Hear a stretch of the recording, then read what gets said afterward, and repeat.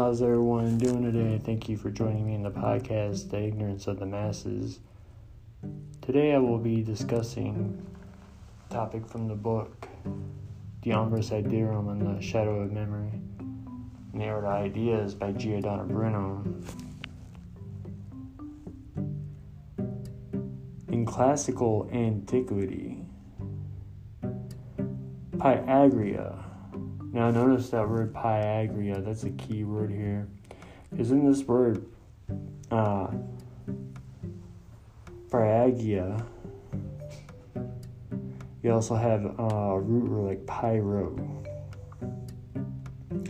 You also have pyre and Cairo, which is also to be known as Chiro.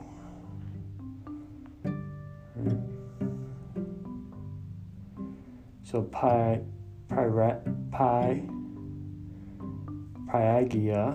was a kingdom in the west, central part of Anatolia, in what is now Asian Turkey, centered on Sangarius. So that's another key word. Sangarius is also a word for sangre, which sangre is a word for blood. So you have the land of Pyagria located on the Sangris River, right? And the river, the holy river of blood is your blood, holy blood. Everybody's the Christ. If you go through the process and make it into Pyagria, into the kingdom.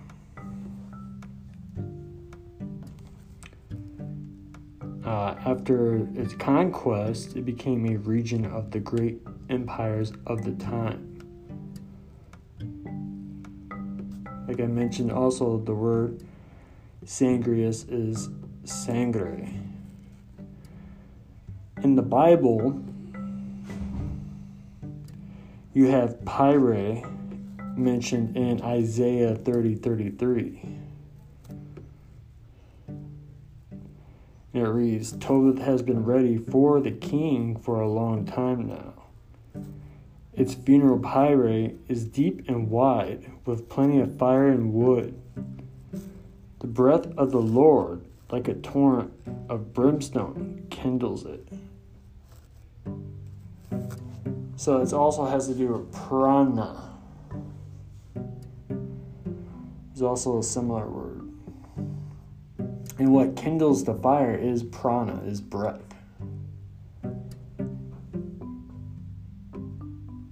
There is a river in Pyagria called Gallus. Notice how it sounds like Gali. Roman cog, noun meaning rooster.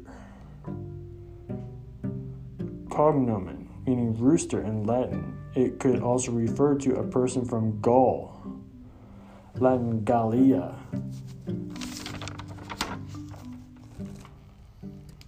This was the name of a 7th century Irish saint, also a companion of Saint Columba, who later became a hermit in Switzerland.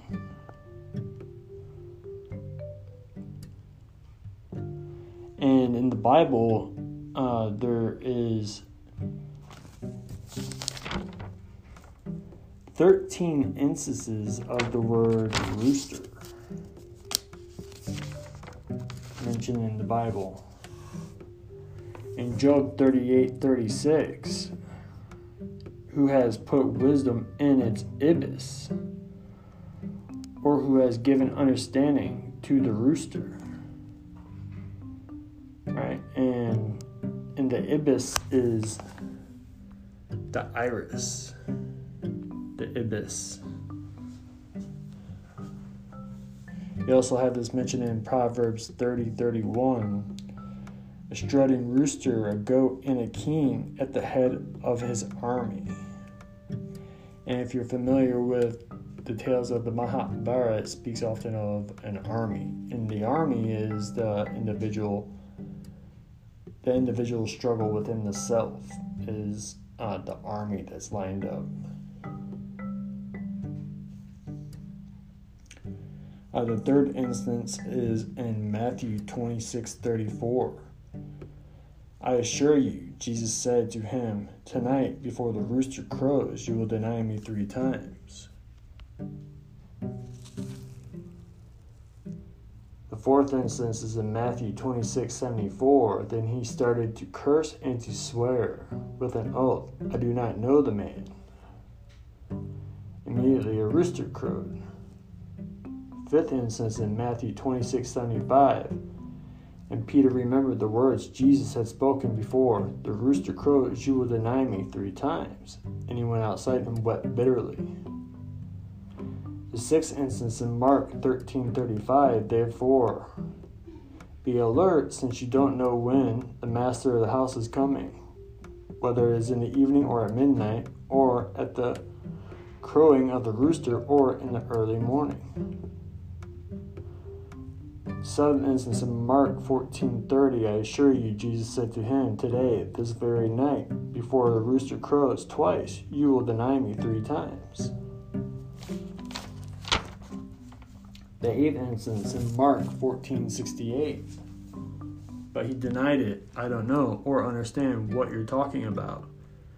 Then he went out to the entryway, and a rooster crowed. Ninth instance in Mark 14:72, immediately a rooster crowed and a second time, and Peter remembered when Jesus had spoken the word to him, before the rooster crows twice, you will deny me 3 times.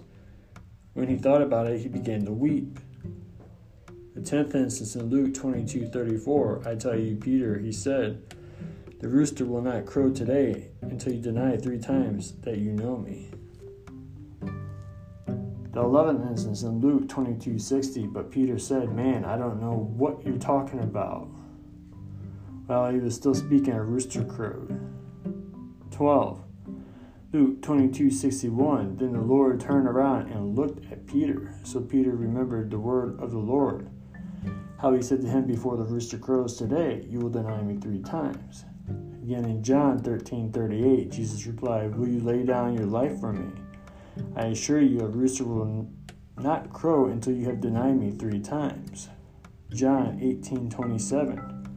Peter did deny it again. Immediately a rooster crowed.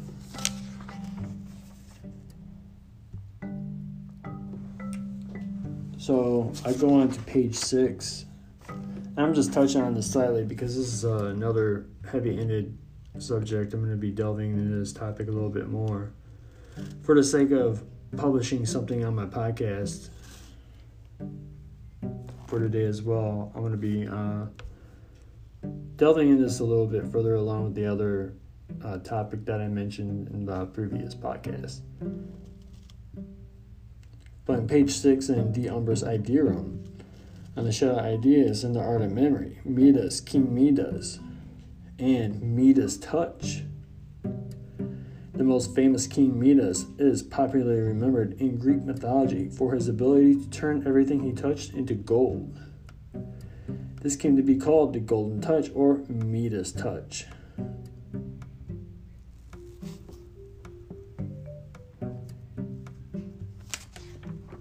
So that's it for now. I'm going to go ahead and end this podcast, and I'll be touching on this topic a little bit more in later podcasts. So thank you for listening today.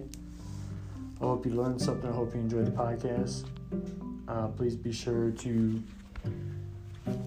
check out possible donation routes to my PayPal, djatunahio@gmail.com. That's d.j.ahtunowhiho, djatunahio@gmail.com. Thank you so much.